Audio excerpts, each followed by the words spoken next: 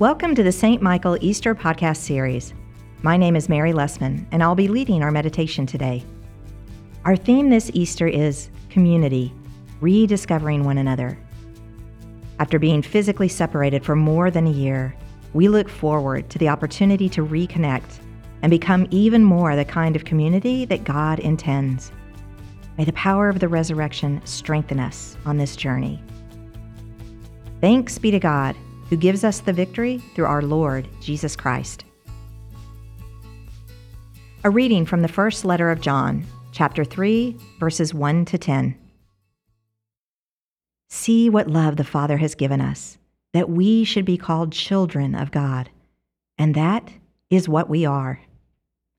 The reason the world does not know us is that it did not know Him. Beloved, we are God's children now. What we will be has not yet been revealed. What we do know is this: when He is revealed, we will be like Him, for we will see Him as He is. And all who have this hope in Him purify themselves, just as He is pure. Everyone who commits sin is guilty of lawlessness. Sin is lawlessness. You know that He was revealed to take away sins, and in Him there is no sin. No one who abides in Him sins. No one who sins has either seen Him or known Him. Little children, let no one deceive you. Everyone who does what is right is righteous, just as He is righteous. Everyone who commits sin is a child of the devil, for the devil has been sinning from the beginning. The Son of God was revealed for this purpose, to destroy the works of the devil. Those who have been born of God do not sin, because God's seed abides in them. They cannot sin because they have been born of God. The children of God and the children of the devil are revealed in this way. All who do not do what is right are not from God, nor are those who do not love their brothers and sisters. Here ends the reading. As Christians, we are asked to live in a lot of in-between space. We live in the already but not yet of the redemption of the world. We live grounded in the history of God's relationship with us as His people, and yet strain forward in hope toward the future God desires. We live as citizens of God's kingdom, and yet our domicile is in this world. And this balancing act, this living in two places at once, calls us to make choices. We can focus ourselves on gaining the love of the world and the respect of our contemporaries, or we can let our lives be claimed by the love of God. If we let the love of God make us into children of God, as our passage from 1 John describes us, then we should expect that many people around us might not understand our values or our sense of identity. In a culture of individualism, we belong to a community, the body of Christ. In an age that seeks security through power, we seek solidarity, forgiveness, and peace. In a society that finds identity through social networking, we find our true identity in baptism and in following Christ. We are odd, and we gloss over our oddities at our peril. When we feel right at home in the world, we should wonder whether we've traded the joy of divine love for the comfort of social acceptance. The source of our oddness is the love of God that has made us His children. Our birth certificate states our natural identity, but our baptism certificate declares our true identity. By God's love, we are no longer orphans, lost in the cosmos without hope or direction, constrained by our own imaginations. By sheer grace, we are adopted out of the social system of the world and into the family of God. We are loved, claimed, and redefined as nothing less than God's children. We do not always look like God's children, at least not yet. But the reality comes before the appearance. Never mind that we do not yet appear to be God's children. Never mind that we stumble around in need of further transformation.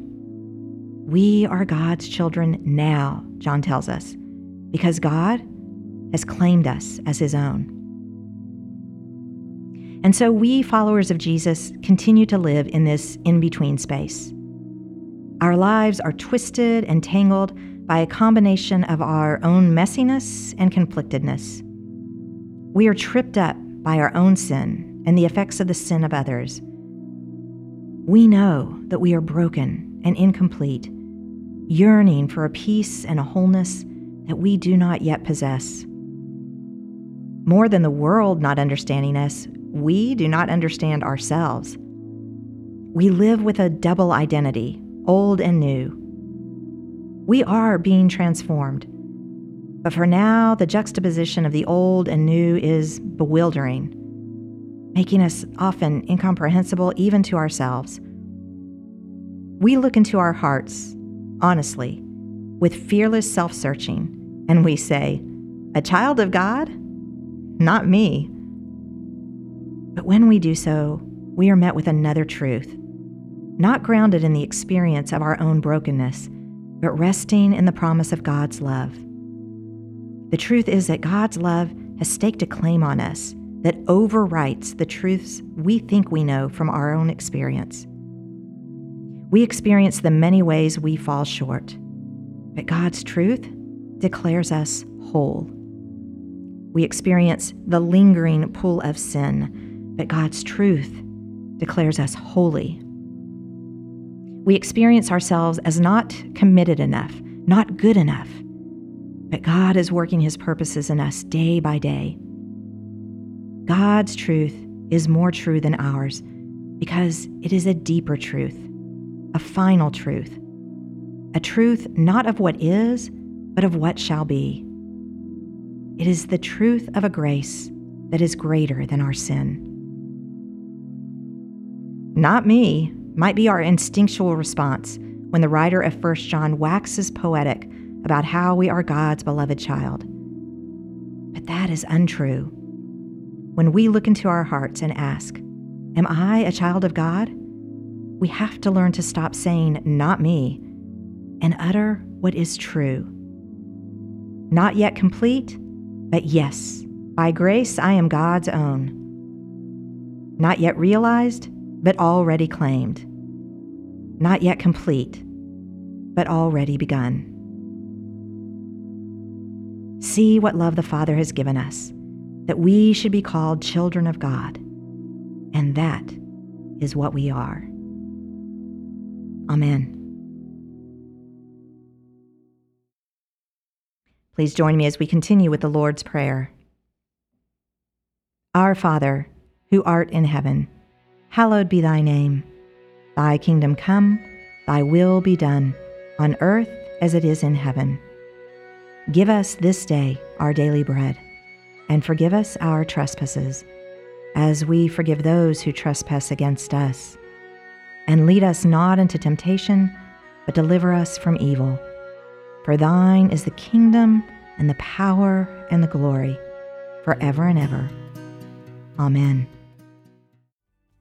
Almighty Father, who gave your only Son to die for our sins and to rise for our justification, give us grace so to put away the leaven of malice and wickedness, that we may always serve you in pureness of living and truth.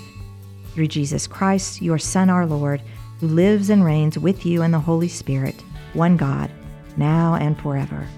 Amen.